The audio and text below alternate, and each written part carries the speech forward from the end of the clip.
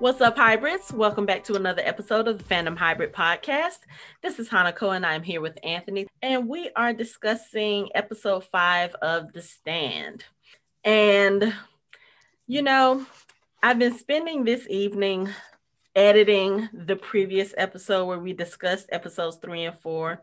And there were some things that we talked about in that show that completely fell flat in this episode, and I just feel some kind of way about it. What do you mean by feel flat? So in the show that we did for episodes 3 and 4, we were talking about some of the events that happened, and we talked about some of the characters, and one of the characters that we brought up was Dana, our introduction to her, and how, you know, she was a badass in that episode, and you know how they sent her to New Vegas is what they're calling it, but they sent her to New Vegas to be one of the spies because, you know, she's such a badass. She can handle herself. And I have to say, I was so very disappointed with her character in this episode. It was... Now, the thing is, I like the actress. I liked her when she was in Boulder. But when she got to New Vegas, almost from the beginning, just the way that they talk about her character, like from the beginning, the first scene of the episode, we get Julie and Dana and Lloyd. And of course, Julie is the little cowgirl that we met in the last episode who first encounters Nick and Tom before they leave to go to Boulder. And she obviously ends up in Vegas, which we figured anyway. Yeah, right. The hot hussy. Right. So she comes down to find Dana, where Dana has already, she's already made it to Vegas. She's already been put on a work crew, and she goes to find her, you know, to ask her. She's like, so word around town is you've been asking a lot of questions about Flag, you know, about the big man and blah, blah, blah. And you've been making making some noise, or people are saying you're being nosy or whatever. Immediately, I'm like, Dana is supposed to be smarter than this. This is one of the reasons why they sent her. She's not supposed to draw attention to herself. And like literally, that was one of the things that they mentioned about her throughout the whole episode, about how she's asking a lot of questions. And even when she meets Lloyd for the first time, and they're taking her up to their penthouse, she's still asking questions. So when am I going to meet him? And da da da. And I was just like, I was literally holding my head in my hands this whole episode, because I was like, one, you are not subtle in the least. Right. Two, you have the worst control of facial expressions I have ever seen on a character ever. Luckily, they're not really good at reading people's expressions. Like, they were halfway paying attention to her. And I get that, but still, it's like she didn't even try. It's like she looked scared. She looked nervous. She looked afraid of being found out. Like I said, she was too eager. She kept asking questions. She seemed uncomfortable the whole time. I had so many hopes for her character when we were introduced to her. And like from the beginning of this episode all the way to the very end, I was just disappointed. I was just like, really? This is what y'all did with a character who her character wasn't that different. Well, she was a little different in the books, right? In the books, she basically, well, one, it pretty much tracked the same. Yeah, she had been there for a little bit longer. She had actually worked her way up to being Lloyd's girlfriend, the part that Julie is playing now. But she had worked her way up to being Lloyd's girlfriend and literally had them all fooled for a long time. And then I think Flag kind of found it out and told Lloyd. And then that was how she was sleeping with Lloyd in the book. She was sleeping her way to the top, right? Right. And and she did it to the point where he was really pissed off because she fooled him. Like he Yeah. really thought she was into him. Yeah. So the way that they did it with this character, again, I know that there are some changes. Like I said, Julie was Lloyd's girl, and then they did this whole thing where they were bringing her in for a threesome, and then the vibe of New Vegas was very almost hedonistic, kind of Not like. almost, not Well, almost. okay, yes. It was Sodom and Gomorrah. I Well, mean, it yes, was. but you know what? One of the things about hedonism is it's supposed to be like ultimate pleasure without pain, and there was some pain in that because you had the fighting pits where they were literally hacking each other to death. So that's why I say almost. But yes, like Vegas, Randall Flagg's Vegas is the epitome of sex, drugs, and rock and roll. You Yeah. know, You know what I thought of? I thought this is basically um, Lloyd's wet dream because it seemed like everything was what Lloyd would want mm-hmm, in a mm-hmm, place. right, Like that seemed to be something that would be like this. This was his vision of how everything should be. right, And Randall just told him, knock yourself out. right. Now, I was not one of the things I know you're talking about her character. I'm very disappointed in Lloyd's character. Like Because he turned out to be Miguel Ferrer would be like rolling over in his grave, as in like, what did you guys do with this character? Like, well, he's younger. He's a younger version of the character. but And I'm, I mean, I'm all of them, I mean, think about it. In the original and in the books, again, we're talking about stories that are about 30 years apart. So in 40. the original, excuse me, 40 years apart. I keep forgetting because I was 17 when I started reading it. So, Yeah. but you know, you're talking about a book that takes place in like the 80s. So it was a little more toned down as far as that. Like Randall Flagg was he was the boogeyman. He was the guy who was getting them out of situations. And there was a little bit of a hierarchy in the original version, but it wasn't what it is now. It kind of hinted at like the Vegas vibe or the sexual vibe, but it wasn't anything so blatant as this iteration is. I, Like, I I don't mind that as much. It does that I'm totally okay with. I'm just not okay with Lloyd being a clown. He was literally a clown. And there's a way, I would think there's a way that you could modernize Lloyd in a way where he's not a clown, you know. well, let's see. So Lloyd is in a position where he is Flagg's right hand man. So he's got the position and he's now got the ego to go along with it. And he's kind of drunk off of power. I know, And a but lot of I people who think are drunk off power, they act like clowns. it well, absolute power corrupts absolutely, which is a common theme in this show.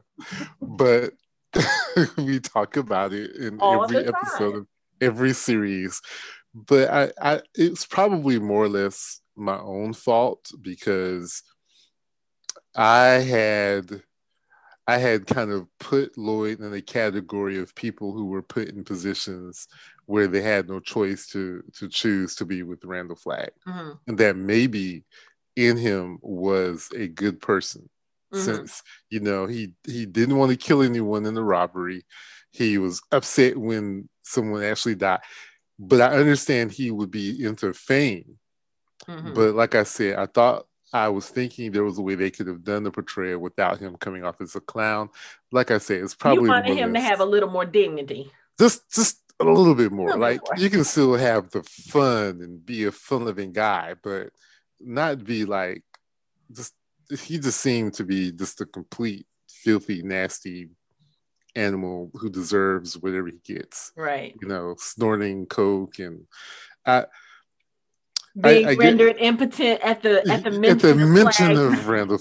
It's just, and you can't tell me that Julie doesn't know what she's doing. Oh, You she does. can't She tell me absolutely does. She that did it on purpose. she's doing it on purpose because Doing it on purpose. And she was like, because as want soon him as to he do it. left, she was like throwing up her finger, like, oh, baby, are you okay? And, I said this the last episode. I said I absolutely love Kat McNamara as Julie Lowry. And, when we were introduced to her in the last episode, Mm-hmm. in this episode, I have to say, I think Julie Lowry might be one of my favorite characters of hers ever now. Like no one can pull off a dignified skank as well as she oh did. my gosh, she is doing such a great job of it, and it is amazing. I'm loving it, absolutely loving it. And then her wardrobe, she is like all glammed out, and she is living it up. And she's like, okay, if I have to suck up to the right hand man to get this glitz and glamour, I'm gonna do it, but I don't have to necessarily like it. So it's like she's sucking up to him, and at the same time bringing him down, like when they were there on the bed, they were trying to make out with Dana and they're kissing and stuff. And she says something about Flag. And he's like, I don't like it when you say his name when we're about to fuck. And she turns to Dana and she's like, oh, I forgot. He doesn't like it when I say Mr. Flag's name. And she literally turns and says it in his face like several times. And he can't get it up now, and he goes to the bathroom and he's embarrassed, and she is like silently cracking up because this is so funny to her. She's What's like, funny okay, is well, this is not going to happen. We can go shopping. no. What's funny is he says I told you this like 5 times, and I'm thinking to myself, multiply that times 4. So he's probably he probably told her around 20 times. Right. But I am absolute. Okay, so I talked about how much I didn't like the way they did Dana's character in this. Julie's character, I'm absolutely loving. Absolutely love her. You mentioned you mentioned Julie's wardrobe. Dana's wardrobe was just as good. Now Dana's wardrobe was good too. That last outfit she had on, the glittery pantsuit. The glittery pantsuit. No. Like they were dressed to the nines in New Vegas, and they were, and even Lloyd's suit that he had on at the fight was pretty fly. He was dressed pretty good too. They were all looking good, but it was just, again, characters. That's one of the things that makes The Stand the story that it is, and I just felt like they. Yeah, the Dana thing. Yeah, the Dana thing was a little strange and odd. I could have gotten over a little bit of it, except for her facial expressions. Her facial expressions took me out of the whole story, because it was such a distraction. I was like, why are you looking so obviously uncomfortable? Like, you're supposed to be undercover. You're supposed to be blending in. You're not supposed to be making yourself stand out. And it's just like, it took me out of the story. Yeah, it was a little odd because it was the complete opposite in the book. In the book, she didn't stand out, and Flag was the one that sent for her. Mm-hmm. So that I wonder if it was just a change because they. I don't want to say that they don't. They're trying. It seems like they're writing the story really for people who haven't read the book, mm-hmm. because that change, ever so subtle, just if you read the book, it would just make you think, what are they doing mm-hmm. with Dana? You know what I mean? Like, that's not how she was supposed to be. She didn't stand out, and I don't know. I don't know if they want, because I'm trying. How am I supposed to say this? Like, remember, I think I said, how does Flag not know they're coming? Mm-hmm. That would be the question you would have watching this. But if you read the book, he knew they were coming. He knew they were there. He knew they were. And here it's almost as if they're like, well, we're going to kind of make it look like he doesn't know. But we, in reality, know he does know. Right. And who the spies are. that's the And other thing I had and to they were do. trying, I don't want to use the word subvert our expectations again, Right. but they kind of wanted to have it where what made her stand out was her asking questions as opposed to him already knowing. You know what I mean? To build up to the climax of the episode. Mm-hmm. You know, when she finally meets him, because then he's like, aha, I knew all along. You know what I Right. mean? As opposed to we already know he knew. You know what I Right. mean? It's just like they're just trying to mess with our expectations, but you did it in a way where you took away everything that we kind of liked about Dana. You just kind of washed it all away and it made it irrelevant. Right. The other thing, since you mentioned about him knowing who the spies were, so the other thing that I did not like was, of course, once Flag calls for her and they push her out the elevator. Basically, at this point, Flag pretty much has figured out, which we saw. He kind of sort of looked at her when they were there watching the fight. He was making a speech to everyone, and his face kind of singled her Yeah, out. he looked at her and was still talking. Right, right. So we know that was only her seeing it, like Mm-hmm. she was saying that he saw her. So she goes up to his penthouse and he asks her about the spies. He tells her that he knows that she's a spy. He's been watching her ever since she left Boulder. Okay, which that made sense because this is Randall Flagg. He's supposed to be all knowing. And one of the things about him is that he couldn't see what was going on in Boulder. So, of course, he would see them once they come out. This is what I didn't like. So, she sees Tom Cullen down in the pits. He's one of the people that cleans up the body parts and the dead bodies after they do this little hacking fight that they do the fighting ring. And she makes an excuse to go down into the pits to talk to him because she wants to warn him about leaving. This bugged me so much because one of the main things about the story, the original story, is that the spies could not know who each other were because Randall Flagg can read minds. So all he has to do is just look and see what you're thinking about, or look for the answers that he wants, and he'd be able to get it. That was one of the big things about sending them separately and them not knowing who the other person was. Yeah, and that seemed like a failure on her part to kind of single him out for something. Right. You know what I mean? And like you said, that I don't know. I don't understand why they wrote that in there. I don't understand why that was part of the story. And why she would give him a note. Like, why they made her give him a note and he can't read. And I understand that she might not know that she doesn't know him really. She has seen him, but she doesn't know him. But again, this is the part where I say that was a change to the original story that you didn't have to make. You didn't have to make. And even in the context of this story, it's not even important. It's not even relevant. Like, what have we gained by her going to him? We, as the people watching, as the viewers, we know who he is.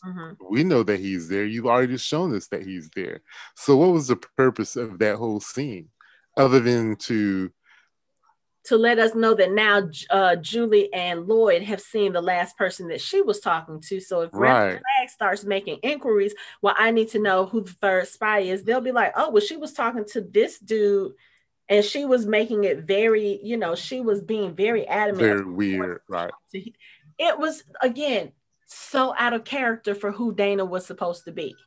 Yeah, and from the that seems like something really stupid to have to write into the show to set us up for Randall trying to figure out who the third spy is. It's just I don't know. You would think they could do better. Right. They really could do better without making Dana's character appear even worse than she is. Right. And we've seen her in a pressure situation make really good decisions. We've seen her in a life or death situation making good decisions. So all the decisions she made in this since she went to Vegas seem to be dubious at best. Dumb. Yeah, dumb. I said dubious at best, Right. dumb at the worst. Yeah. And then the last thing with Dana is when she thinks that she's killed Randall Flagg. You know, she takes some scissors and she jams it into his neck. He pretends like he's dead, and then he gets up and he's still asking her, "Who's the third spy? Who's the third spy?" That doesn't fit with what we're supposed to know about Flagg, because Flagg wouldn't need to ask her. He could have tried to read her mind. And then the way that they set this up with her going to meet Tom, he would have seen that. So none of that made sense. From a story point of view, it just didn't flow right.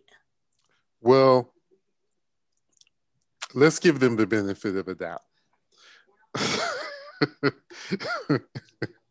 I'm getting the auntie stare from Hanako. You are the main one always talking about we are giving the writers too much credit, and now you want to give them some credit. Let's give them a let's try this. Let's say he can read minds, but Dana doesn't know Tom's name. She wouldn't have to know his name. All he would have to do is see his face. Well, all he's seeing, if he read her mind, all he would see was she was asking for a bracelet that she lost. And then he would see Tom's response and how he is, and everybody calling him dummy. All he would have to do, literally, is go ask, "Okay, where are the dummies?" Well, but I mean, if think about this, if she did talk to him, if he did assume that may have been a spy, maybe he tried to read his mind, and you know Tom's brain isn't going to be it's going to be a mess anyway. So let's just say the writers are just saying Tom Cullen is so dumb that Randall reads his mind and doesn't realize he's a spy. So that's why he's stumped. He's stumped because he can't figure it out, because he can't really read Tom Cullen's mind. And when he tries to read his mind is a mess. So he doesn't dig any deep. He can't possibly be the spy. He's already assumed that they're all smart, because he's like, oh, yeah, you got the old lady outside the town. And, you know, yeah, y'all had a staggered entry, right? Mm-hmm. So he's read everyone that she's come into contact with. So he probably is like, well, maybe they haven't spoken to each other and don't know who each other, you know, have actually talked to each other since they've been there. Then he would just be like, okay, well, it's not this guy, because he's an idiot. That's how overconfident Randall Flagg is. That's how cocky he is. He's like, he just glanced at Tom's mind, nah, no possible way, and moved on to the next. That's why he's stumped. It doesn't make any sense to him. And they're not going to figure it out, because there's no possible way they would have sent someone as dumb as Tom Cullen to spy on them. And let me just make it clear: we're not calling Tom Cullen dumb. We're not calling him dumb. We're saying what the people in context think of him. Yeah, I just wanted that's something completely different. Yeah, but I'm glad you made that clear. I don't think Tom Cullen is dumb. That's not even what we're talking about. It's how he's perceived by the sleazy bastards who are running Las Vegas. Now, where that lady at the front desk, when he was checking in, I wanted to reach through the TV and punch her between her teeth. Well, hey, it was so bad. The guard was like, both of them like, wait a second. We don't treat anyone who just come in here their free will like that, no matter who they are. You know what I mean? Yeah. I give them credit for that, because they showed enough put her in her place and told her, no. We just not going to throw him in a slave pen because you don't like him. Right. You know what I'm saying? So I would give them credit for that. Yeah. But you know, because they basically saying, no, you can't just, no, we're just not going to treat people any kind of way that come here. So I'm okay. That was like the one bright spot in the whole episode, right, when these two random security people are like, No, no, no, no, no, no. That's not what we're gonna do with him. Anyone who comes here of their free will gets treated with respect. They're considered a citizen. That's what Right. they said. And I'm okay with that. But we are not calling Tom Cullen dumb. That is the perspective of the people who don't know any better. Yeah.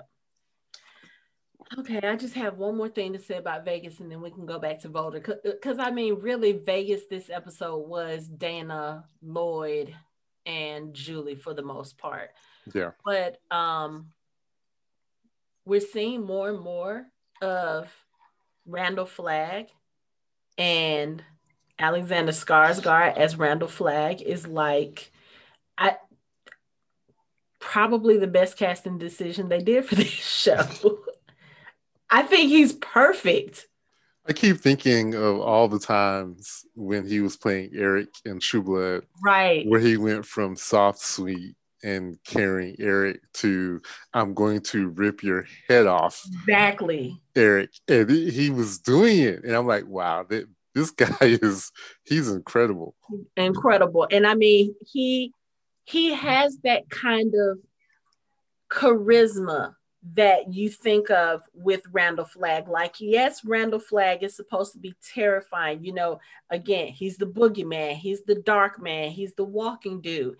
He's supposed to be all of these terrifying things, but he has to be charismatic too, because you can't be terrifying and bring people over to your side willingly and they're happy to be there. No, you have to be a charismatic person, and he exudes that in this character. But then when he gets dark, he gets dark. Like, there's nothing in the original miniseries. Randall Flagg to me was more comical, and I don't mean that in a good way. It was like very cheesy. You know, I mean, it was okay by early 90s standards, but when you go back and you look at the series, that's one of the things about the series. I'm like, oh, if I could just take, you know, certain things out of the original miniseries and change it, that's like one of the main things, because that Randall Flagg was not scary to me. He was cheesy, corny. He was more comical. More comical. This version of Randall Flagg, he has some humor, but it comes with that charisma. It comes with that like deadpan humor, and he's kind of sarcastic, and he's kind of a smart ass. But again, he's very approachable at the beginning, and he draws people to him. And then it gets to the point where he reaches, like, with his people, kind of like Messiah status.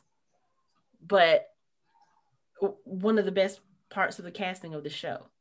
Yeah. Yeah, because he's like that in that cable series, Big Little Lies. He's an abusive husband, and he does that where he's really sweet and nice. And then he has this darkness to him that just comes out. Yeah, in a second. He's really good at that. Yeah. Yeah. All right, let's go to the Boulder Free Zone. So we're gonna start from the end of last episode. So the end of last episode, we saw Harold and Nadine. They were finding explosives to kind of put their plan together for murdering the Boulder Five and Mother Abigail per Randall Flagg's orders. And they get caught by Teddy, who is Harold's friend, and Nadine shoots him and he dies. So we pick up in this episode with Nadine and Harold, and they are basically taking off their clothes because there's blood on the clothes, and they've done something with Teddy's body. And Harold is, freaking out a little bit, and Nadine's trying to calm him and keep him together. And what we find out is that they have taken Teddy's body to the amphitheater and set him up in a chair and made it look like a suicide. Now, I don't know about y'all, but one, they made him look like a suicide when Nadine shot him in the chest. Two, they moved his body into the chair at the amphitheater to make it look like he committed suicide. there's no blood splatter. There's no, it's just, it was one of those things where I was like, there's no CSI there. There's no crime there's scene some investigation. common sense. I mean, Larry thought about it. He was Oh, Larry's not feeling this whole. You like, can tell that he's dubious of the whole thing. he's dubious about the whole thing, but he's He's like, dubious something about about this doesn't seem right. And then, so what happens is Stu sends someone out to look for Harold, and of course they find Harold, and he breaks the news to Harold about, or well, somebody else broke the news, oh, but he's there to confirm that Teddy is dead. And Harold has a good reaction at first. He's kind of shaking, he's upset, he turns and he looks like he's about to cry. And then he says, "Oh, he took the coward's way out." And then immediately goes into the, well, you know what? He was talking about building a movie theater with all the movies we found in the homes. Maybe I can do that now. Like, and Larry is looking at him like, yeah. Okay. Before that, though, he looked like he turned and tried to summon tears, and the tears were not coming. So he decided, okay, this is not going to work. So let me go the other way, But you can see that Larry was just like, what is going on? You can tell Larry wasn't feeling it. Larry like, this is something about this ain't right. Right. He can't. He doesn't seem to be like really upset, but at the same time, he doesn't seem to care either. I think, well, I will say this. Looking at it from an outsider's point of view, like if I didn't already know what was going on, I would probably look at Harold's reaction as, well, one, everybody already knows he's kind of sort of an introvert and not very socially adept. Mm-hmm. So I would kind of look at it as maybe he's processing it, and he's processing it differently than other people would process it. I would probably look at it as he's in shock, because sometimes when people deal with that, they don't know how to react. It's kind of like one of those things where it's like, okay, there is a range of expected reactions. Mm-hmm. It seems as though Larry is looking at him like he's not showing any in that range of reactions, as in we expect you to be either upset, to be, even if you're a person who is somewhat aloof like Harold is, they're still going to react a certain way. But Harold's reaction is so against whatever should be on that range that instinctively Larry's like, because Larry's good at reading people. Mm-hmm. He instinctively was like, the look in his face is like, I don't know about this cat. But see, I feel like when he, like Stu would be on that end of, Stu would be like, okay, well, Harold is a little bit different, so he's going to take a little bit differently. That was his friend. Larry's like, yeah, that was his friend, but his reaction ain't on the spectrum of expected reactions. But see, when he first reacted, when he first talked to Stu, I felt like he had an appropriate reaction. And then I think it was when he turned around and then turned back and immediately went into the movie theater thing. That was the thing that would have been like, okay, something's not right about him. Yeah, because it looked like he was going to cry and he couldn't pull up the tears. So he went to plan B. I think he had the tears at the beginning. No. I think he did. And then he turned around almost like he wanted to do more. He started out, I agree with you. He started out like he looked like he was going to be sad and upset. Mm-hmm. And he turned around to close the deal and the tears didn't come. Right. And he was like, into Harold mode, which was very detached. Yeah, whatever, He's like, hey, because so he was talking about opening a movie theater. Maybe I can do that. Yeah, because his natural reaction was with Nadine when they were changing clothes. That would have been, if he had acted that way, Larry would have accepted that, because that's how he truly feels. Right. A little weird, a little concerned, and like, what does this really mean? And, I'm kind of upset about it, but I don't really kind of know how I should really feel about it. Right. Because it's my fault. but then he didn't want to show that. It seemed like he was overthinking the situation. And I think Larry picked up on that. But I agree with you. He started out like looking like, okay, I guess, yeah, this was my friend. And I'm upset because she was like, we know that was your friend. Y'all were really close. But then he turned around and it's like he was thinking about, okay, I guess I should cry. Okay, that's not working. And he turns around. Oh yeah, he was gonna have because that was when it seemed like he was formulating an idea, and I think the idea is related to the bomb. If Yes. in his memory, I'm going to show a movie in the amphitheater and blow everybody up. Yeah, I think that's why he went into that mode of like, oh, I have an idea, because he is who he is. Yeah. But so later on he confronts Nadine about shooting Teddy. He was like, you didn't have to kill him. He was like, I was his friend. I could have I could have talked to him. I could have, I don't know if he thought he might be able to make him understand, or if he was just, would have found a way to deflect. But he was like, I could have handled this. And he's upset. And at first Nadine seems not necessarily condescending to him, but she's basically like, look, we're here for a purpose. We have to do what he tells us to do. And that's it. That was going to get in the way. And he goes to grab her around her neck, and she uses that to kind of, do her little seduction thing to, sweet talk him. This is what we're supposed to do, and blah, blah, blah. And, then we're going to go to him, and, she, gives him a hand job or whatever. And then as they're getting ready to leave, here comes Franny to find him. Like, someone's told her that Harold was at the school. So Nadine hides while she talks to Harold, and she's being like really overly friendly with him. She's inviting him to dinner, and she's like, yeah, I heard about Teddy. I'm so sorry. Why don't you come to dinner? And it's just like really awkward. Like even at one point they were standing so close together, it looked like they were about to kiss. I was like, what is going on in this scene? It's just weird, But then immediately after that, she goes to Larry's house, and she's basically like, hey, we invited Harold to dinner for tomorrow night, and I need you to go snoop in his house while he's at my house. What? And she's like, yeah. Like the worst idea of all ideas. Right. But then when she said she was like, I'm just kind of worried. I feel like Harold's going to do something. She was like, I know it sounds ridiculous. And he was like, nope, it doesn't. I've been thinking the same thing. And I was like, yeah, like I felt something when I first met him, and then Joe.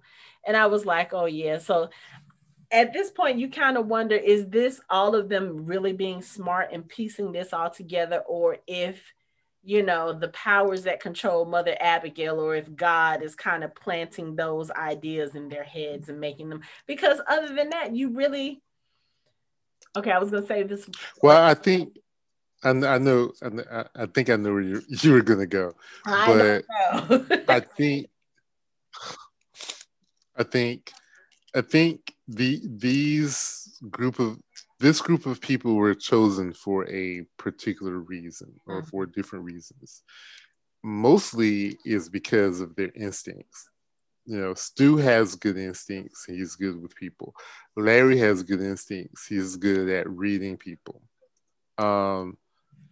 Same thing with Nick. Nick has that ability to kind of see people for who they really are. And I think that is something that is sort of like this common thread. I don't think, because a lot of, I'm trying not to get way off base here, but a lot of what most of us tend to understand about the Christian God is that he has given us free will. Like, not since the Old Testament, he doesn't give us visions. He doesn't kind of tell us what to do. He kind of gives us the choices. He gives us the options. And these people all have choices. They all have options. And it's up to them to make the choice in what they do. Like Larry gets presented with choices and he chooses, what he wants to do. Mm-hmm. Same thing with what's her name? She didn't have to go tell Larry to break into Harold's house, but that's what she chose to do. And even when, you haven't gotten to that yet, but when Mother Abigail goes off on Nick about the spies, that was a choice that they made, and they have to deal with the consequences. Right. That's what all of this is about. These people are making choices and they have to deal with the consequences. So I don't think it's as much as God giving her knowledge or giving her a vision about something. It's just that she's choosing to follow her instinct. And same thing with Larry. There's something not right with Harold right now, and they have this desire to figure out what it is, and they're making choices towards that end. Okay. Does that make sense? It does. It does. Yeah. But while we're on that subject, so I'm going to talk about my second character gripe for this episode. Franny. How did I know? So let's talk about, and this is another recurring theme in our podcast. Let's talk about not being able to read the room with Miss Fran Goldsmith. So Franny goes to invite Harold over for dinner. She's being exceedingly friendly. He comes over for dinner the next night.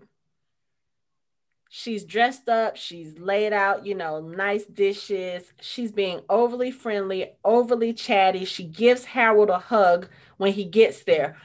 First of all, that's anybody's first clue that something suspicious is going on, because she has not hugged Harold ever in the course of the show. Not ever. Okay. Second, you've spent most of the first 4 episodes being such a bitch to him. Correction. Back before they left the hometown, when they were talking in the house, she did lay her head on him. Okay. One moment. She did seek comfort and try to comfort him. One head nod does not a friend make. So then they're doing all of this talking and they're doing all of this chattering, and he's talking, Harold's just running off at the mouth doing this thing again. If you can't tell that Harold is being fake, something is wrong. I think Stu is just giving him, the benefit of the doubt, because Stu is oblivious to Franny's plan. So he doesn't know that Larry is searching Harold's house while Harold is at theirs. So, and also Stu is giving him the benefit of the doubt because he just lost his best friend. Right. So Stu's taking the position that we're doing this to kind of help comfort him and let him reassure him and let him know that we're there for him if he needs us. Right.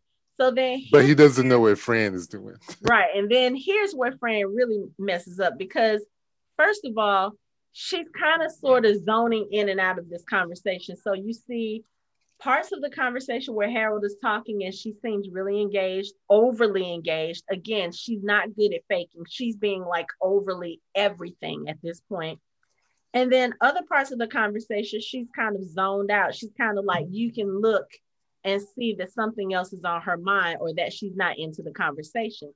So Harold starts telling this story about when he was 8 or 9 years old, and his sister Amy and Fran, they take him to the carnival, and he's telling Stu about them playing games and about this ice cream thing. He's like, yeah, we went to go get ice cream, and this guy is looking at me, kind of weird. And then Fran walks in, he sees that face, and he ends up giving her 3 ice creams, and one of them had chocolate on it, and she gives me the chocolate. And he looks at her and he's like, right, you remember that story? You remember? She was like, well, I guess I just felt bad because, he gave us the ice creams for free. And Harold was like, yeah, but you know what? That didn't happen because I wasn't there. And as soon as he said that, I was like, oops.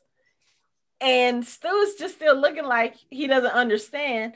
And she was like, what? He was like, I wasn't there. That didn't happen. And she was like, yes, it did. He said, no. He said, you never took me anywhere. You never invited me to go anywhere. He was like, my sister came home and told me that story. He was like, and then he goes into this little thing like, literally at this point, Fran should be able to read the room. Harold's voice is almost hostile at this point. He's like, yeah, I just sat here and told a big fat ass lie about you being nice to me, and you didn't even catch it that it wasn't true. And then he starts talking about his sister and how everybody loved Amy. And he was like, I'm kind of glad my parents went with her because they wouldn't have been able to survive without her. And instead of hearing the bitterness in his voice about being the odd child out, Fran says, I miss her so much. Are you stupid? Do you not hear the hostility in his voice when he talks about his sister? And then he just called you out for lying. And then you take that whole conversation and everything that he just said about how his parents made him feel and how his sister made him feel, and you make it about her. I was like, you know what, Harold, just go ahead and blow the house up now. Just like, so her character is supposed to be smarter than that. If I may not be remembering this, but I thought that was a story that her sister was telling people. It wasn't true, but she was telling people that story to make Fran look good. And I think the story was this happened with Amy and Fran when they went to the carnival. Fran was able to get like the free ice creams or whatever, but Harold wasn't there with them. Okay. Amy told him the story about what happened at the carnival. Okay, but I thought Amy was going around telling people that the story, but she was lying about Harold being there. And that the story had been told so many times that it had sort of become true. I don't remember. Maybe that happened. Okay. Maybe that happened in the book or the original, but that's not the way it was being told. Yeah, that's not the way it was being told this time. And that's the only reason why I brought it up was if I'm remembering that correctly, either from the book of this miniseries or the original miniseries, that's another change that I guess that change wouldn't be so bad, because then it just shows how Fran wasn't really paying attention to. And see, I don't think that would have been in the original miniseries, because the way it was in the original miniseries, like Fran was never mean to Harold. Like she might have had a minor annoyance about him having like the schoolboy crush, but that's one thing. I mean, first of all, Fran was played by Molly Ringwald. I don't know if Molly Ringwald has it in her to be a mean character, but her version of Franny was like the all-American girl. Yeah. Nice, gives people a chance. Like she was really sweet to Harold, even though Harold was a little bit weird. She was never mean to him. She was never mean to him. Yeah. So even the story he told about the nail, about her telling, she didn't even remember that. Right. Telling him to put, those rejection letters on the nail. And that's until he said something about it. She was like, oh yeah, I remember. So it was just one of those, and I was just like, Franny is supposed to be smarter than that. Because like, how do you go from treating somebody like they're the bottom of your shoe? Like literally that's how she treats Harold for the most part, to all of a sudden you're chatty Cathy and inviting him over and giving him hugs and blah blah.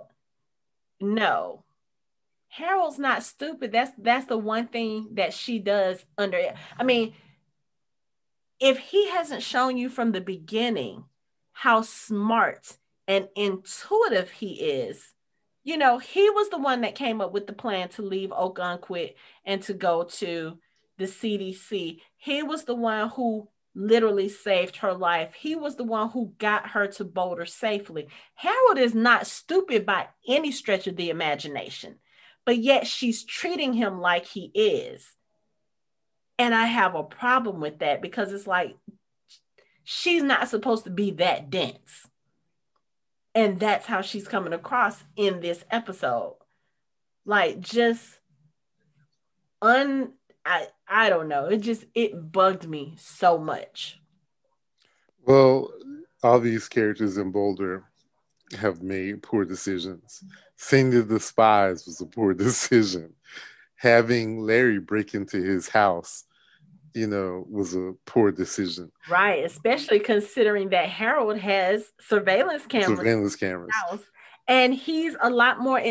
Of course, they don't know this, but this is a guy who is planning murders, not just a murder. He is planning murders. And my thing is, if you suspect this about him, do you think that it would be easy to figure it out? Like he's just gonna leave stuff lying around for you to find?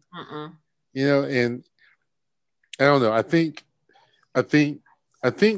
what bothers me and maybe you also is that everyone seems to be underestimating Harold.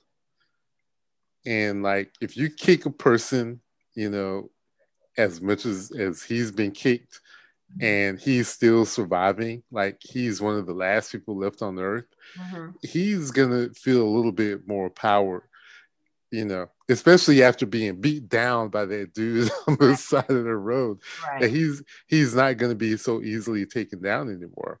Right. But you're right though, Fran. This I don't know. At the meeting when they were talking about what they should tell the people about the crucified guy, that's when I realized that her character was not going to be written very well. When she was like, "Oh, because what did Larry say? I mean, am I the only guy who saw that guy's eyes turn black?" And she's like, "Who knows what we saw?" And I'm thinking to myself, really? she's in complete and utter denial. So yes, she would be stupid enough to tell Larry to break into Harold's house and try to figure out what's going on, even though they have no idea what they're looking for. It's different if you know what you're looking for, if you know what you're going to try to find, but you have no idea. I just kind of think that he's doing something. Well, maybe we can break in his house and get a clue. That's not specific enough. That isn't. And as soon as, let's skip ahead, as soon as Larry broke into the house, when he got to that locked door and he couldn't get in, you know what? I guess I'm not going to find what I need. Get out of there. And let me also mention, this is off the subject, but I always have an issue when they put brothers in this situation. You went to Larry because he's black. Why? Because what? He has experience with breaking into people's houses. Can we not do that? I do have an issue with subliminal stuff. I know I'm being overly sensitive to this, but that sends out a terrible subliminal message to everyone watching the show. That you're going to go and you're going to recruit the black man to break into somebody's house. And then he don't even do it right. He's got the flashlight shining out the windows around the house. Dude, okay, make it any more obvious that you've never broken into anybody's house. But let me stop. I just want to say, no, you were right. Not appreciate them having a black man breaking into some white boy's house, because then all of a sudden you send out this subliminal message to us that's what we do. He got on a hoodie. I'm sitting here watching on the screen right now. He's breaking into the house. He's got a hood on too, walking around with a flashlight. Come on, guys, we got to do better. I thought that too. I really did, because I was like, okay, you could have gone to Glenn.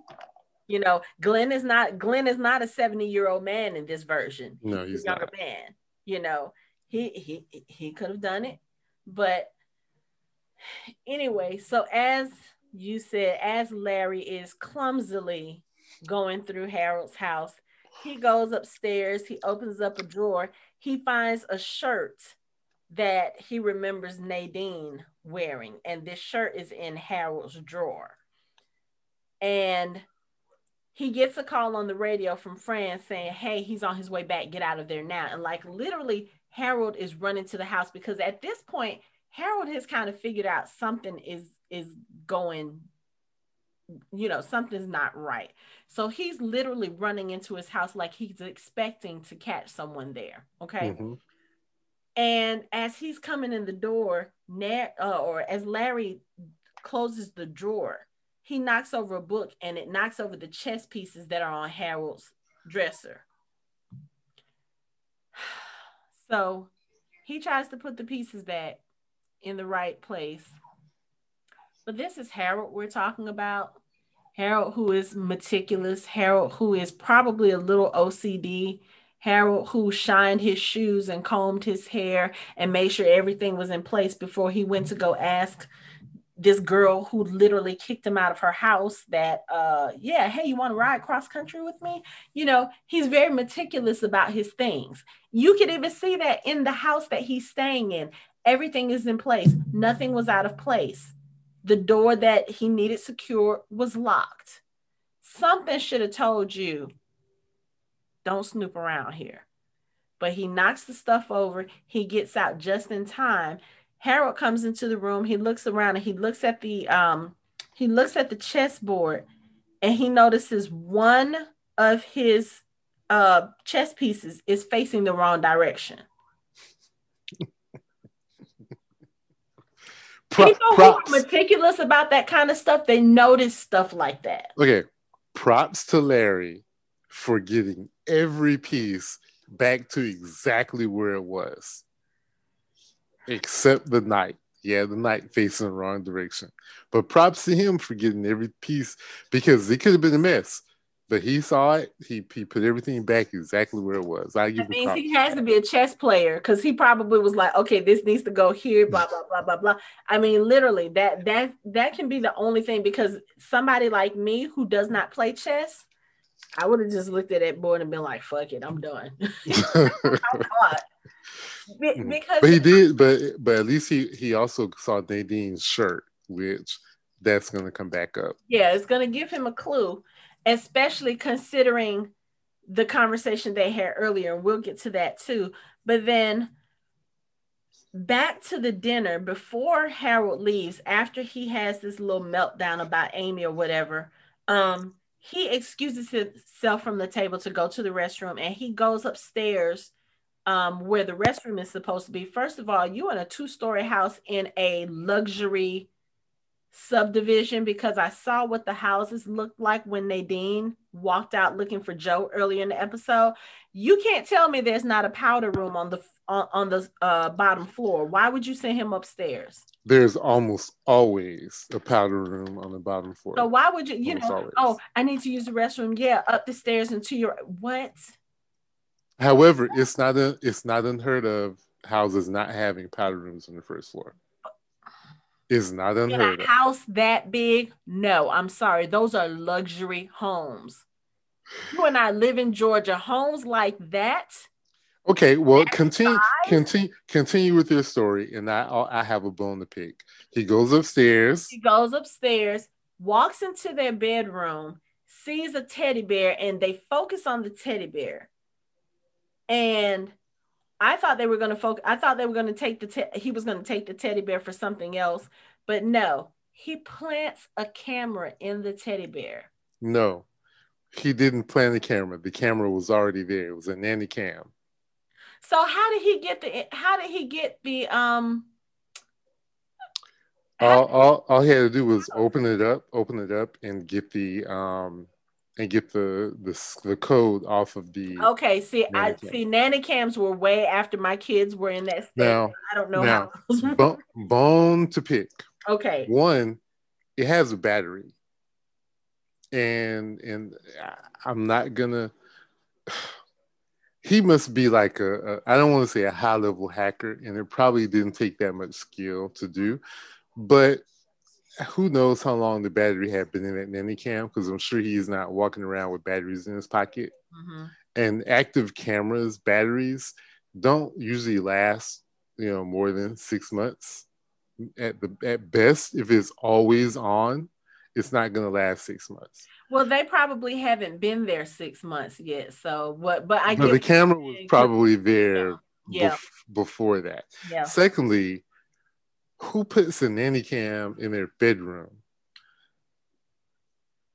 Well, Just, may, just, well, I, maybe one of the, maybe whoever was living in the house before, maybe maybe the spouse was suspecting another spouse of cheating, and that's why it's in there. You see it all the time. now So you giving the writers too much credit. no, you're not gonna do that to me. You are I not. would, I would have been, I would have been more likely to believe him bringing cameras and planting them, as opposed to him finding an nanny cam that he can hijack and add to his Wi-Fi network. Because then you're like, okay, well then how far? I just have a lot of questions Right. because we've got It some was too Wi-Fi convenient. cameras around my house to sit there and be like, well, his house is far enough away to walk for him to walk in just a few minutes. But is the Wi-Fi that strong to pick up that nanny cam? Right. Because if not, then the nanny cam is on the network. He was able to hack that network. And why is that network still up at the house? And why is I just have a lot of questions. We are in a post-apocalyptic world. So And see, my scenario would have made more sense that he your scenario would have made camera more and sense. put the camera in the bed. But But the camera was already there. yeah. I'm just saying. I I don't know. There's a lot of stuff to kind of like about this episode, and a lot of stuff to be like, What the hell were they thinking? what were y'all thinking? Like, would we not ask questions watching this? No, I'm sorry. Go ahead. Continue. no, you're right. You're right. But A nanny cam in the bedroom. Who does that? I'm telling you, somebody was cheating before they got, off by the super flu. Somebody was cheating. They was trying to catch somebody, bringing somebody to the bedroom. That's what it was.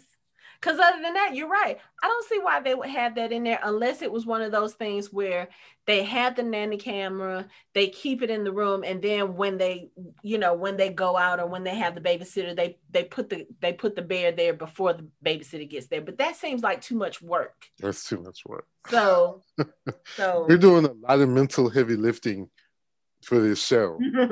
It seems. But we've been doing that since the first episode. Yes.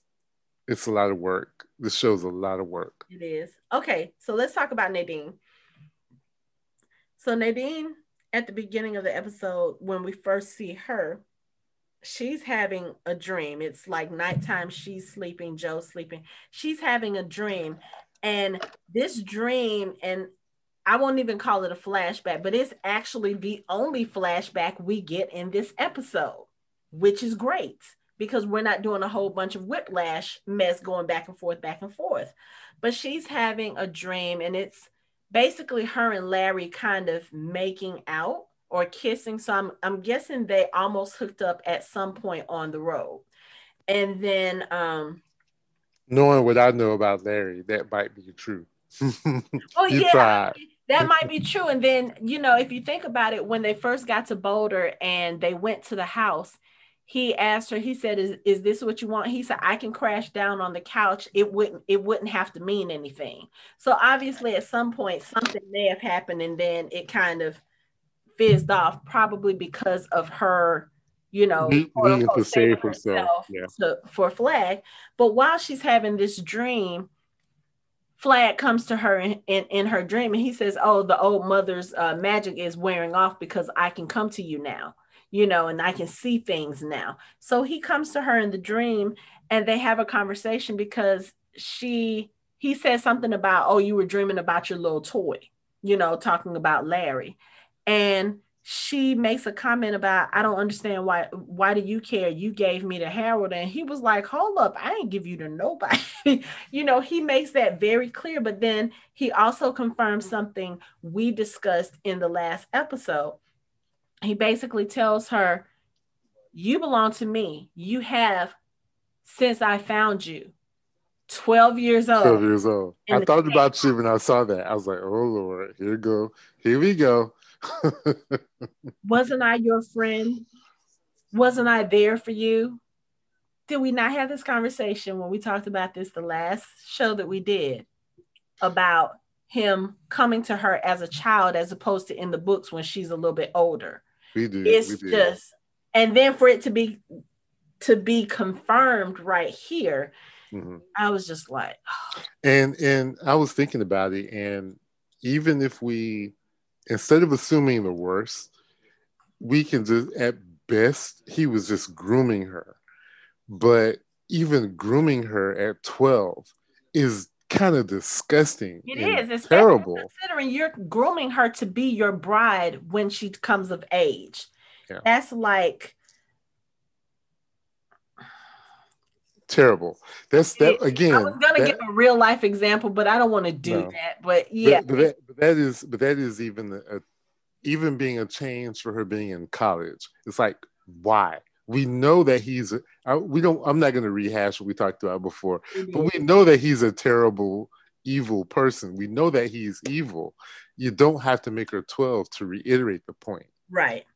We know that he has sway and influence over people. So coming to her in college would have been just as effective Made more sense. and less creepy Mm-hmm. than coming to her at 12. Mm-hmm. It would have made more sense. She's saving herself for the perfect person. Right. And he comes to her in college and he is this perfect person.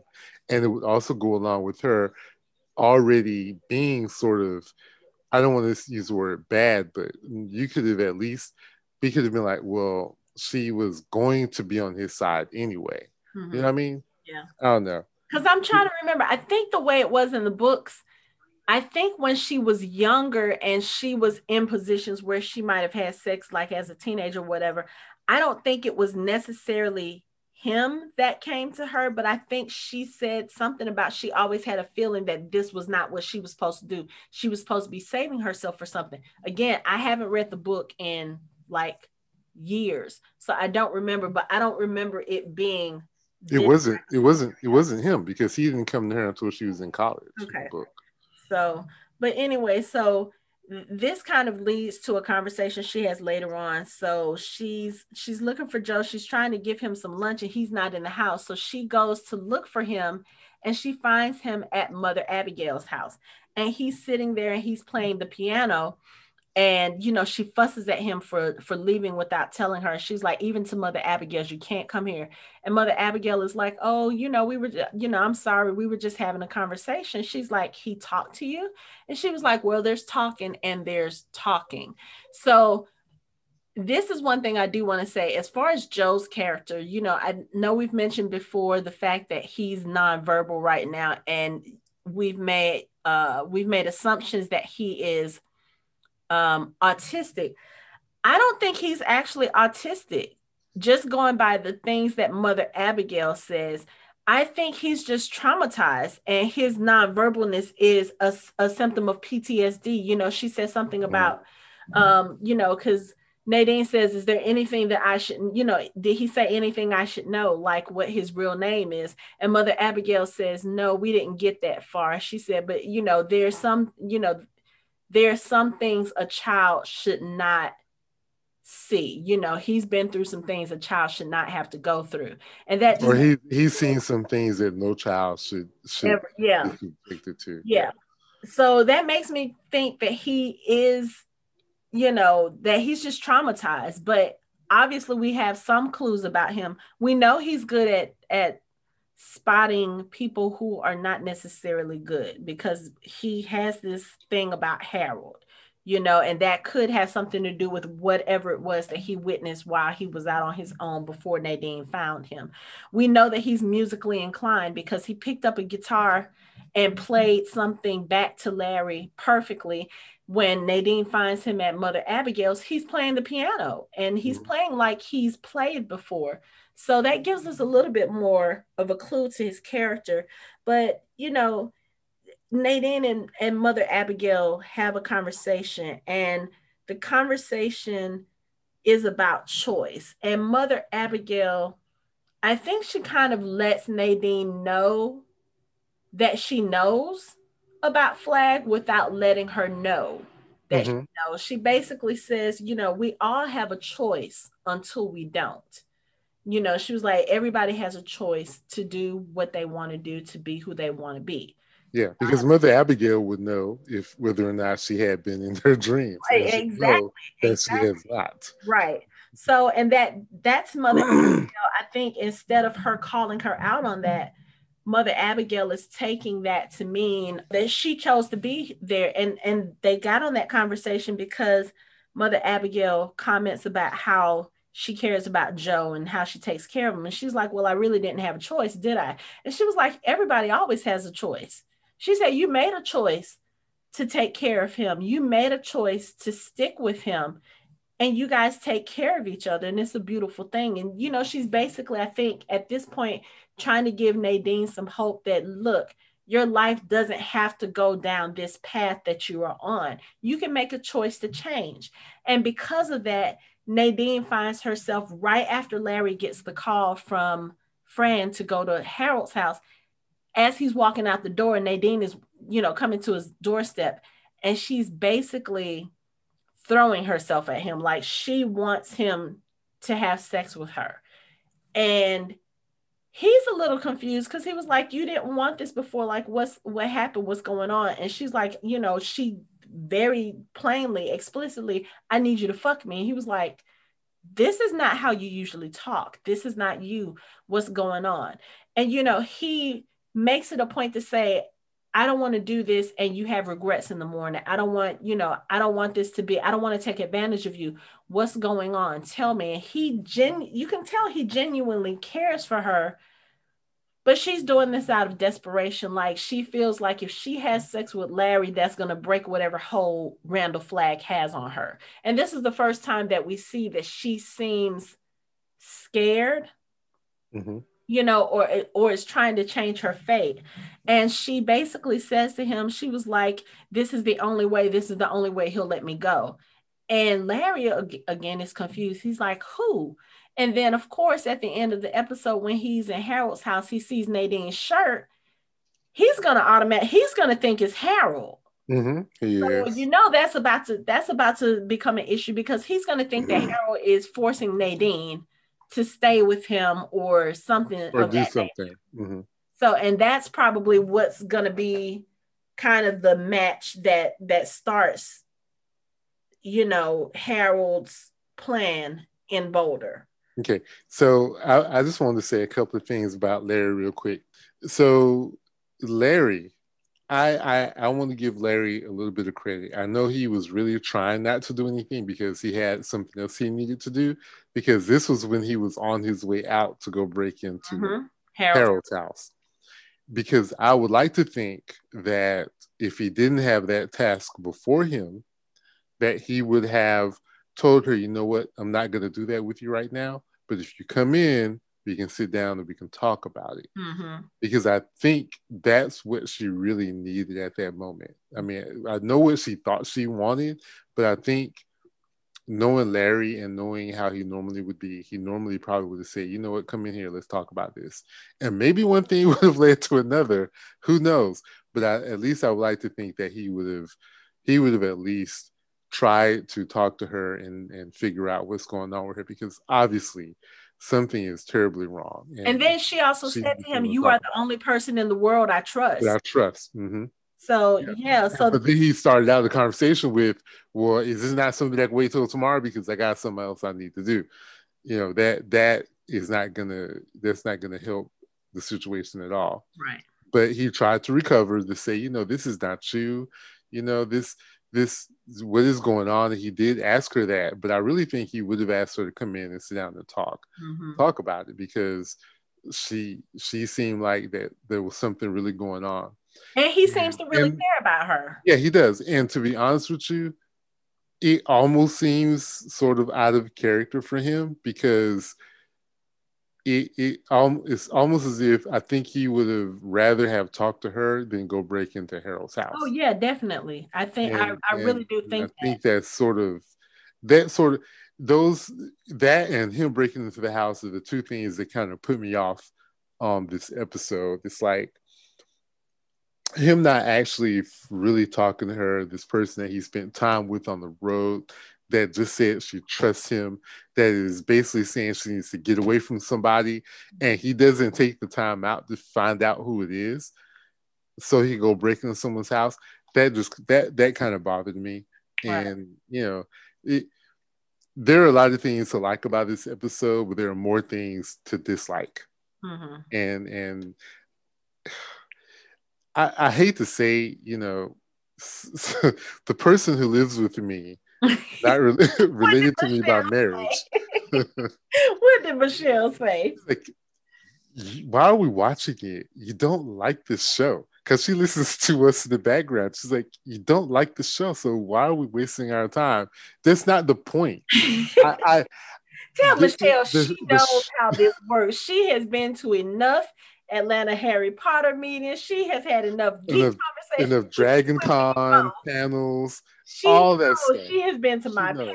She knows. She knows. But I try to tell her, we're going to watch it because on some level it is entertainment.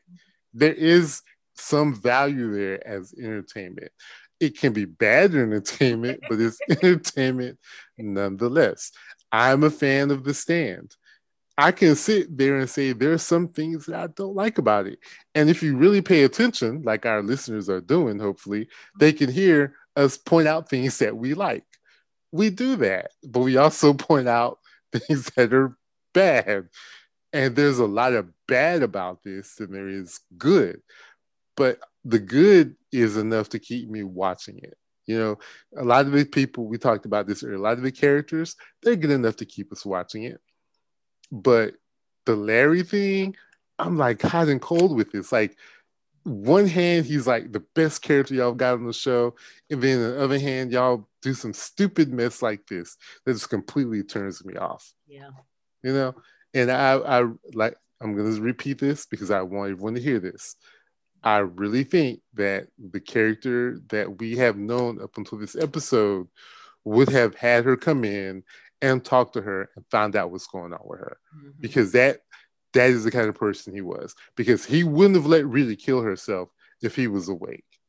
No, you know what I mean? He would not. He was wrong. He was wrong for leaving her, but that was about self-preservation. But if he saw her as desperate as she was, maybe he didn't really notice it. But if he had known that that's what she was going to do, he would have talked to her and be like, no, we're in this together. Yeah. We're going to figure this out. Because he would have hid those drugs. Yeah, he's the same person who took his mother out of the hospital, put her in his bed, and sat there with her as she died. Right. The same person that went outside to the guy that wanted to kill him and tried to help him find comfort. Right. That is who Larry is. Mm-hmm. Larry is not the guy that's going to blow off a friend of his who's in desperation mode so he can go break into somebody's house. No. And rent. Especially not after going through what he went through with Rita. Yeah. Waking up to find out she had killed herself. I mean, you could see Nadine was desperate at this point. The fact that she was trying to get you to do the one thing that she was like, that she had told you before, she couldn't do. Nobody makes that kind of turnaround unless they're scared or unless they're being pressured. And she looked like when she walked into his house, she looked like something the cat had drug in. She was, her hair was stringy. She was shaking. She just looked horrible. She looked like somebody with the weight of the world on her shoulders. And it was basically that she was like, I have a choice. I can change my fate. If I do this one thing, I can be free. Mm-hmm. But it's like now, and I mean, and I will say this again, don't particularly care for her, but Amber Heard. Right. But in this, and don't usually care for her acting. But in this episode, especially that scene, I felt for her. Like when she turned around and walked out of Larry's house and she was like, I'll be fine. I mean, just monotone voice. She was walking like a zombie. Like she had it was heartbreaking to watch her walk out that door knowing what fate that was going to resign her to. Yeah, that was a really, really good piece of acting that she did in that scene. It Mm-hmm. really was. It was the first time that she sort of summoned that Laura San Giacomo, um, who was such a great Nadine in the original. Mm-hmm. It was like this was the first time I actually saw the character of Nadine Yeah. like in all her glory. You know, that pain that she has and that desperation that she has. It's like I finally saw what I was looking for in that character, and I give her props for that. That was really good. Yeah. She was good in that. And yeah, no, you're like, but it's Amber Heard though. So let's get to the one character we haven't really talked much about this episode, and that's Mother Abigail. So we did mention her a little bit earlier because she has found out that they sent spies, and she is like, ooh, she was like, did you She feel was it hot, cutting hot, your hot. bones? Did you feel it cutting your bones when she was fussing at Nick? Like, Yeah. that poor baby, he was just sitting there like with his head hung, like he He knew couldn't do nothing. He that she couldn't was say nothing. disappointed. Hmm. And there's nothing, I mean, literally, there's nothing he can say. There's nothing he can do.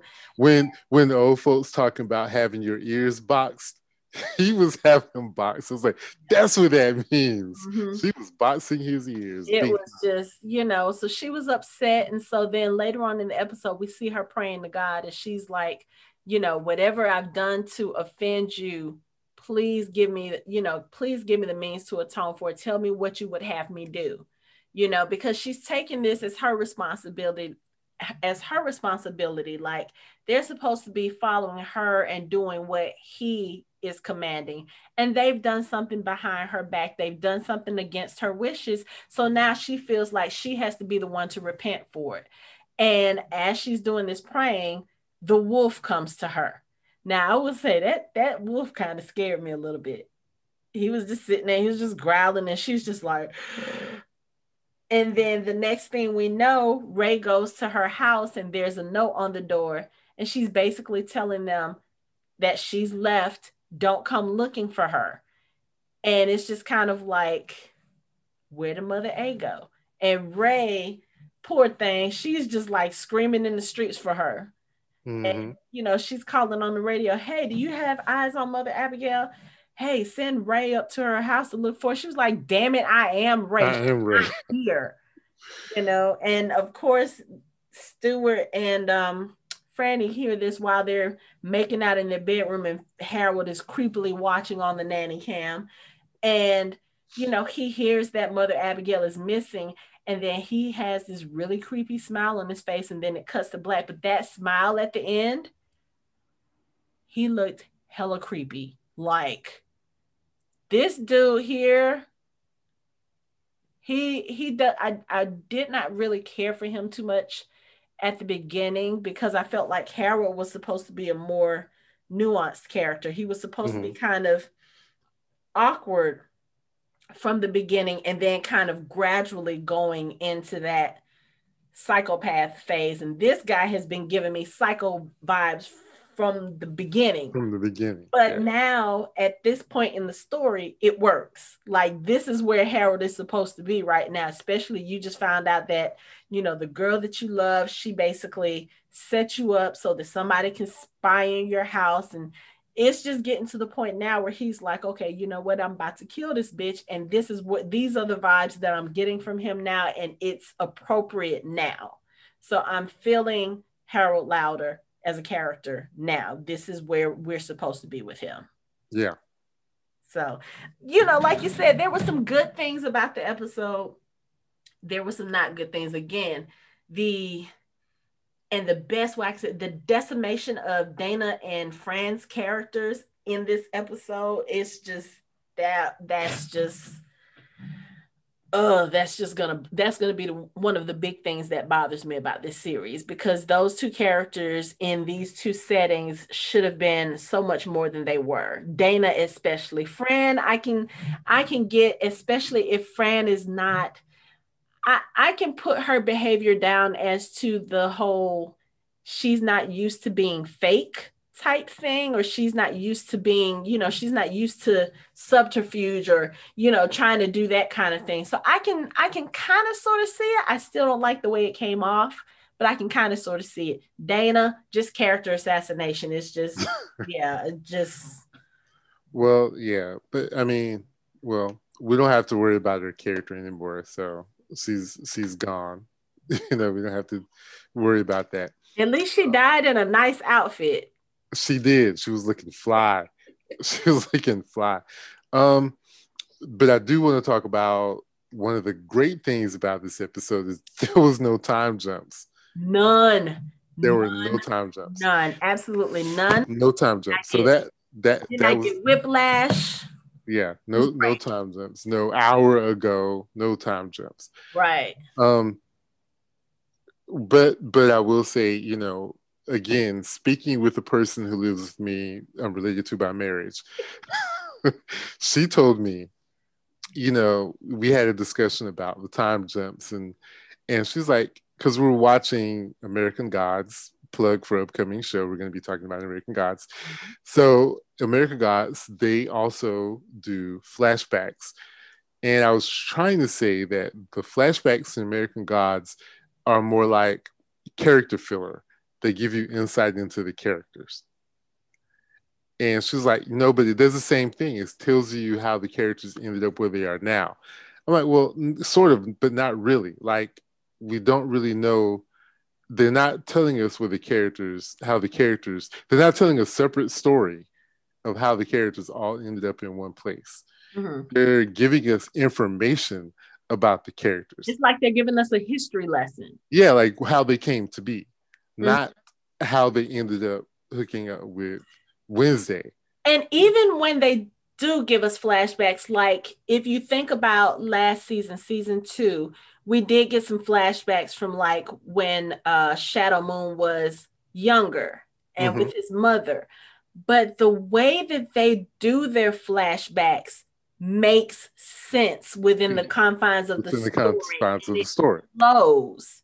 Right. There's a flow to it. It's not like it's not something that's so jarring that you have to sit there and look like, what the hell just happened? Yeah. And I was also saying that they weren't telling a separate story. Like the reason why the flashbacks to me in The Stand are so jarring is that they are following a different plot than the plot of what we're supposed to be watching currently. Like it's two separate stories being told about two separate times. Mm-hmm. And because your present story is structured the same way as the flashback stories. Right. Like we're seeing different characters at different points in time on this journey to get to Boulder. We're seeing the same characters in the present point in time in Boulder. It's the same story, but in two different times. And sometimes in three, because you're getting flashback in the flashback. Right, exactly. Right. And I say it was more like Lost. If everyone can bear with me for a second, if you go back to Lost, Lost sort of did the same thing with their flashbacks. It was sort of a blend of the two. They were giving information about the characters, but they were also showing you how the characters ended up. There were times they were showing you how the characters ended up on the island. Mm-hmm. And they were showing you how characters met each other before they got to the island. That was more like what we get in The Stand, but they did it so much more effectively in Lost because they were also giving you details and information about the characters. And a lot of times the stuff that was in the past was relevant, was important to the story they were telling in the episode. I wasn't getting that really in The Stand. Right. It just seems like they filmed the season, episodes 1 through 8, and then they chopped it up. And that is what it felt like. That's what it feels like, because now we're at the midpoint, episode 5, where we don't get any because at this point, everyone is there. We had assumed that they would show us how Vegas came to be, because I thought maybe they would just start with Vegas, which they did, and that the next 2 or 3 episodes will be about Vegas with flashbacks on how all these people ended up there. I mean, they still may go there, but it doesn't seem like that's going to be the case. It doesn't.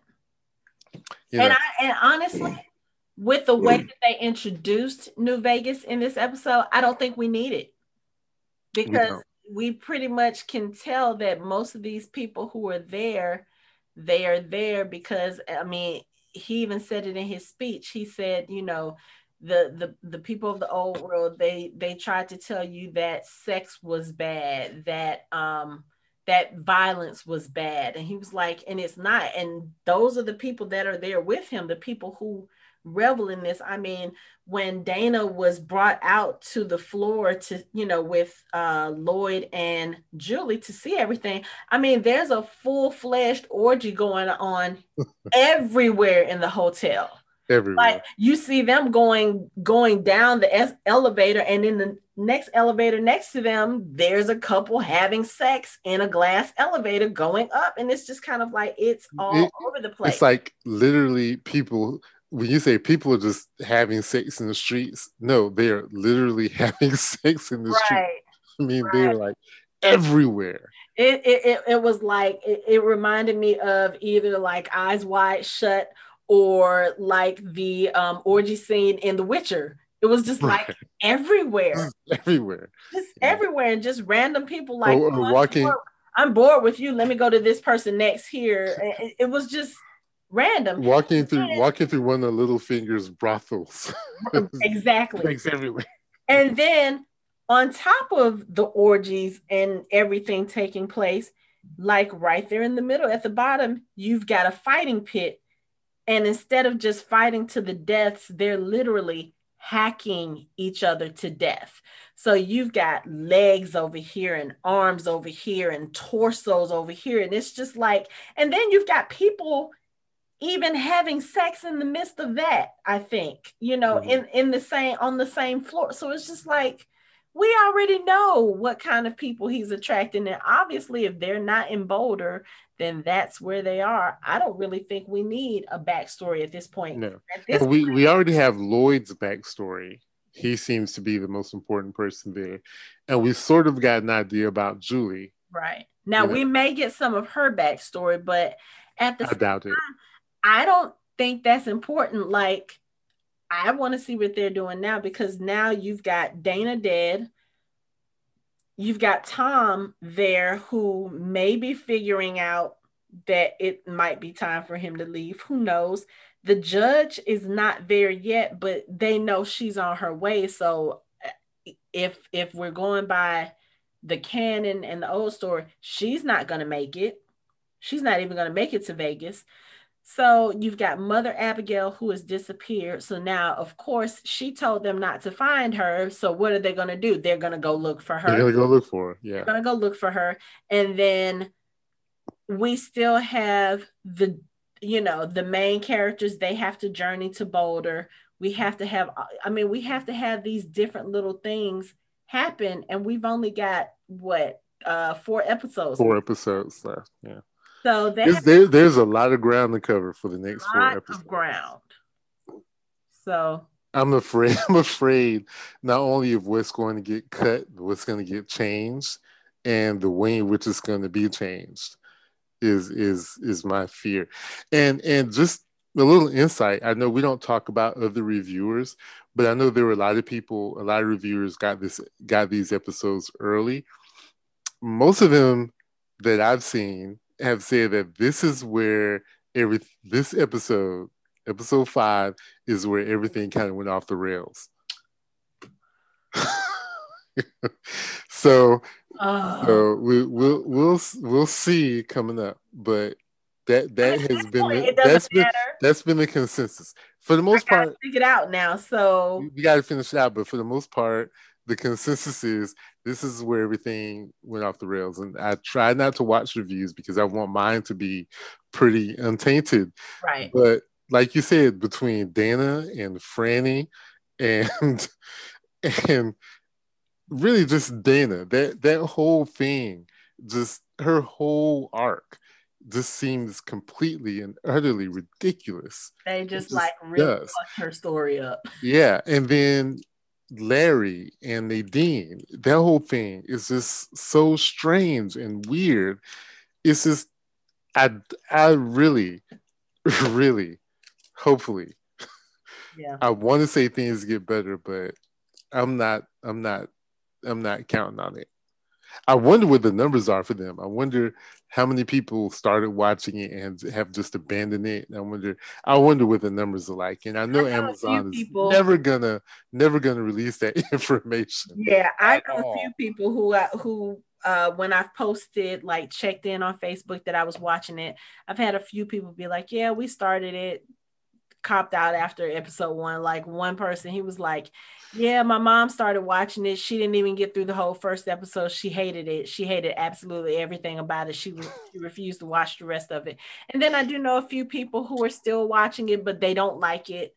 Like there was a actual thread. I think a couple of times I've tweeted about something, and literally everybody up under the tweet have been like, "Yeah, you're right. I don't like this either." And yeah, I've not I've not really seen anybody who has watched this and said that they loved it, not if they were fans of the original source material. I have not seen, I literally, and I'm not exaggerating that, I've not seen anybody yet You that know, you I and I follow, that I'm friends with, I know. say, yeah, I love it.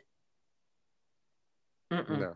You know, you and I for years have talked about if you once you start a show, you gotta give it about 4 or 5 episodes before you can pass judgment. It's been 5 episodes. I'm passing judgment.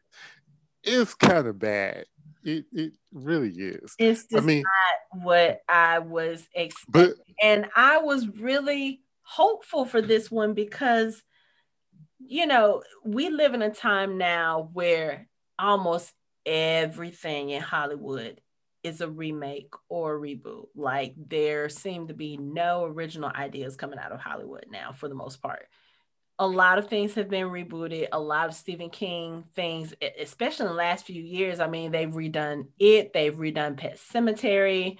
Um, you know, other things have come out, and it's kind of like I like the originals and I understand the reason for remakes. I mean, this day and age, we are not the only ones to do remakes. I mean, they've been doing remakes almost since the history of Hollywood, you know. Sometimes the remakes work, you know, sometimes they don't. This one, I was really, really looking forward to it just because I wanted to see what they would be able to do with the story with new technology, with new graphics, CGI, whatever. Because like you said, there were some things about the 94, like the whole hand of God thing, that was horrible.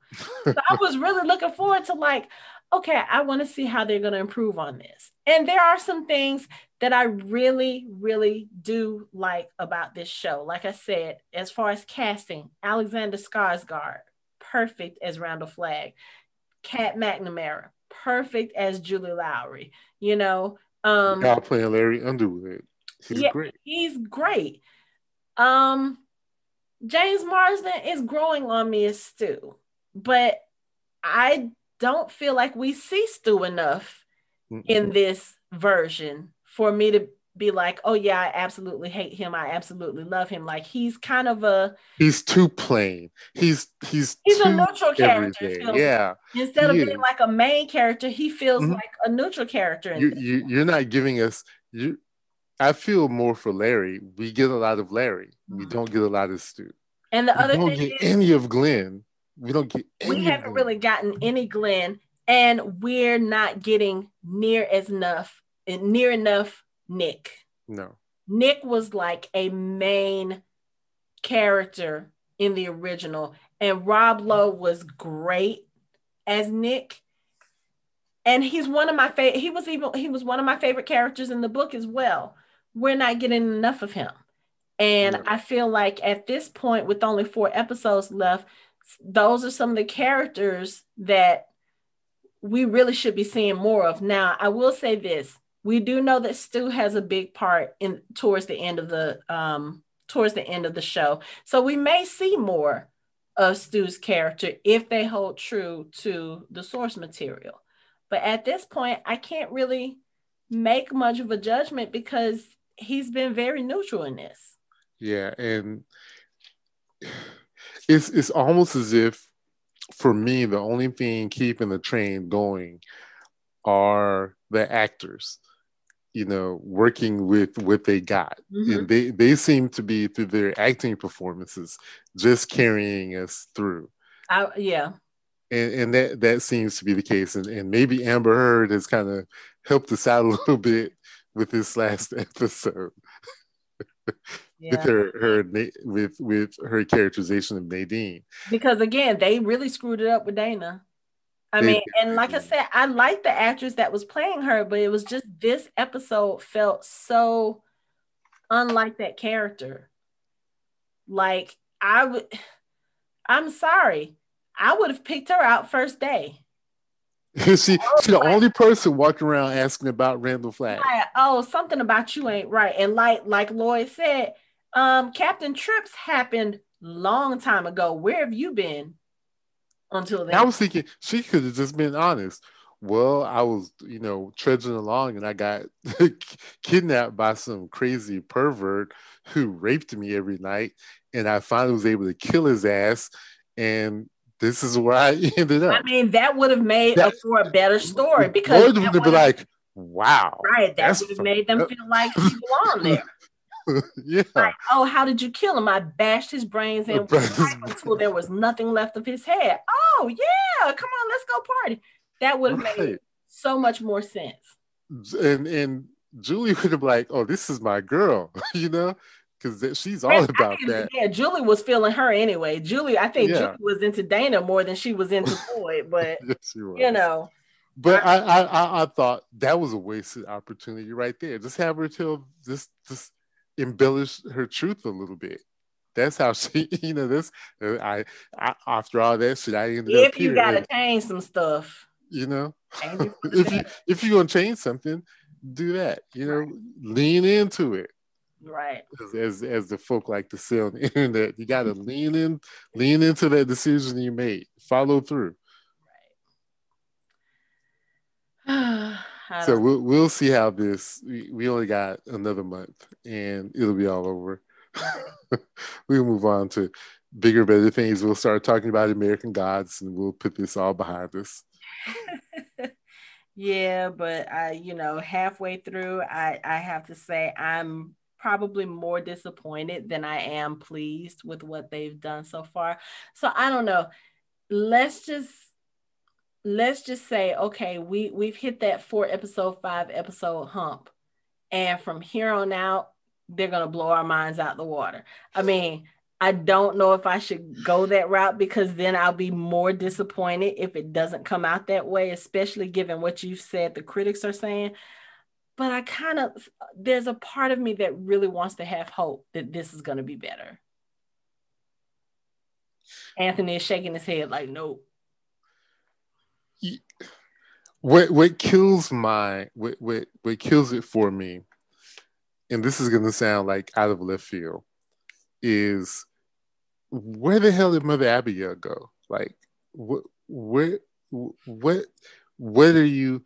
We got 4 episodes left, and now I remember in the original story she left because, as she said, she had to go make her penance to God.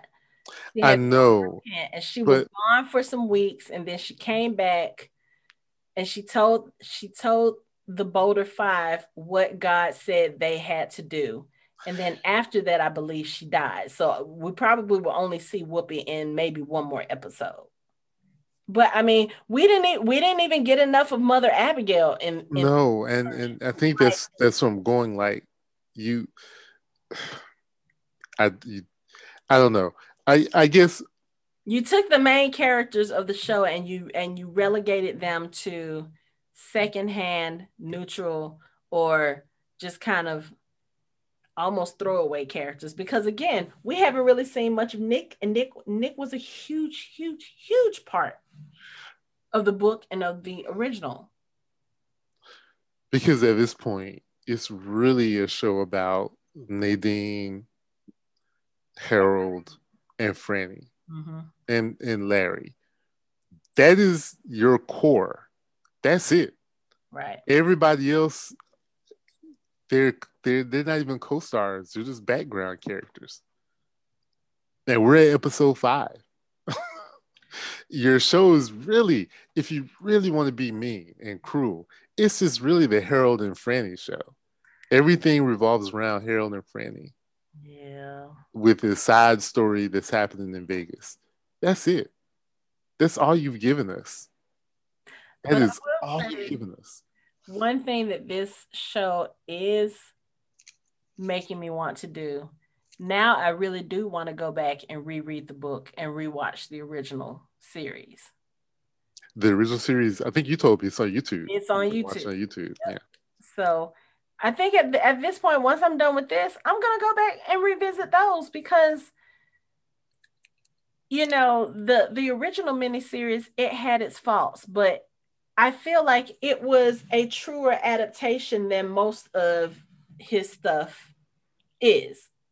And I remember a lot of the book being put on that screen for those, what was it, 6.5 hours, Mm-hmm. 7 hours maybe. Maybe. So Yeah. I do eventually want to go back and watch that, especially if this one doesn't turn out to be what I want it to be. I'm going to need something to cleanse my palate and put me back into the mindset of this being one of my favorite all-time stories ever. I just don't think this miniseries is doing it for me. I think they just should stop doing Stephen King adaptations. I think they should just stop. There were some good ones, like The Shining, but that was Stanley Kubrick. He wasn't gonna mess that up. He hates that. But he wasn't gonna mess it up though. You know? Oh, you mean Stephen King? Yeah, Stephen King didn't like it. Hates it. No. Well, that's a battle of egos. No one's ego was larger than Stephen King's than Stanley Kubrick's. And you're not going to tell Stanley Kubrick what he's going to do in his movie. That's number one.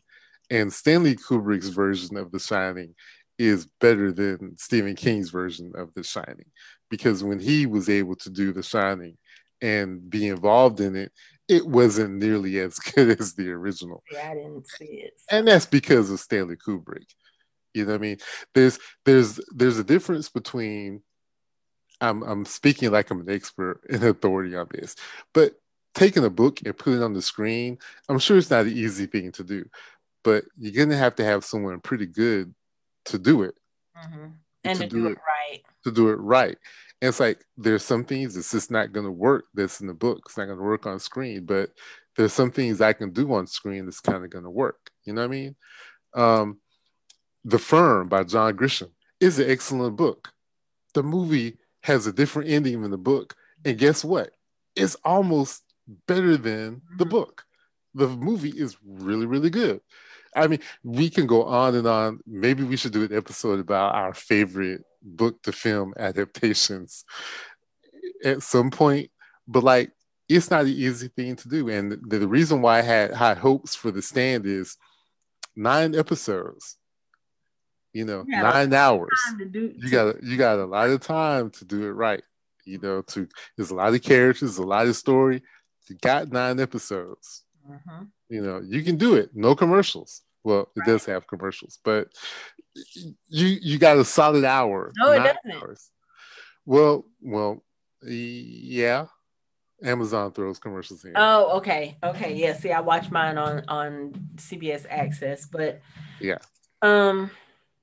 Yeah, and I mean, even if you were going to do this, why stop at 9? Just make it a 1-season show. Mm-hmm. Give it a full 10 episodes. You could have thrown a little bit more with an extra 60 minutes. Mm-hmm. Yeah.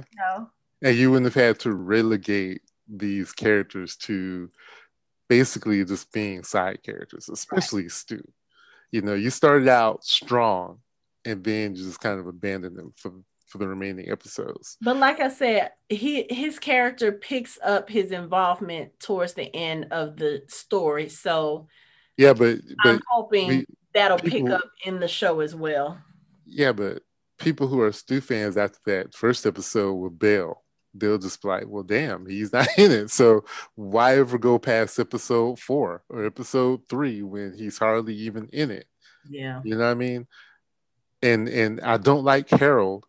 So people who think Harold is a creep, why would they keep watching? They're like, oh, he's terrible. He's terrible, but he's on the screen 50% of the time. I'm done with this. And they stop watching it. Yeah. That's what happens. You know, Franny, oh my God, she treats Harold like crap. Why are we seeing them all the time? They're not a couple. Cut it off. I'm done with it. Oh, Larry, that's a nice guy. Wait, no Larry this episode? I'm done.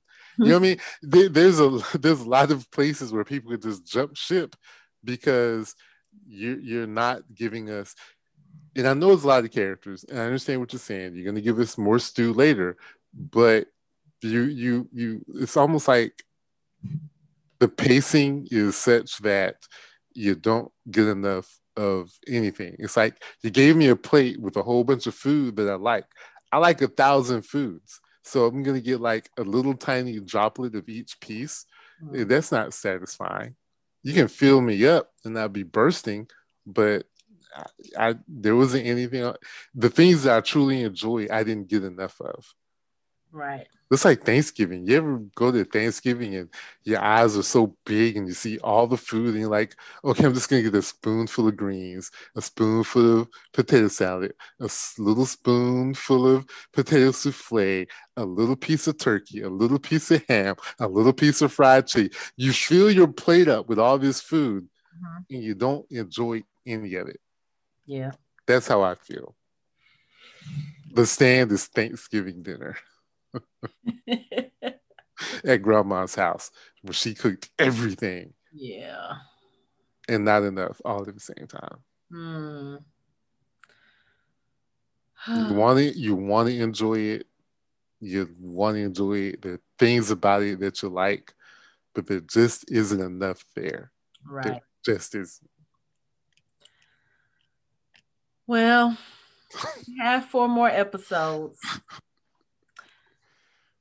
And at this point, it's too late for us to pull it. Like we got to see it through now. So got to see it through. So good or bad, we're here for the ride. So I think at this point we've said all we needed to say, and we'll just pick this up next week for the next episode. So for now, that's it for our show.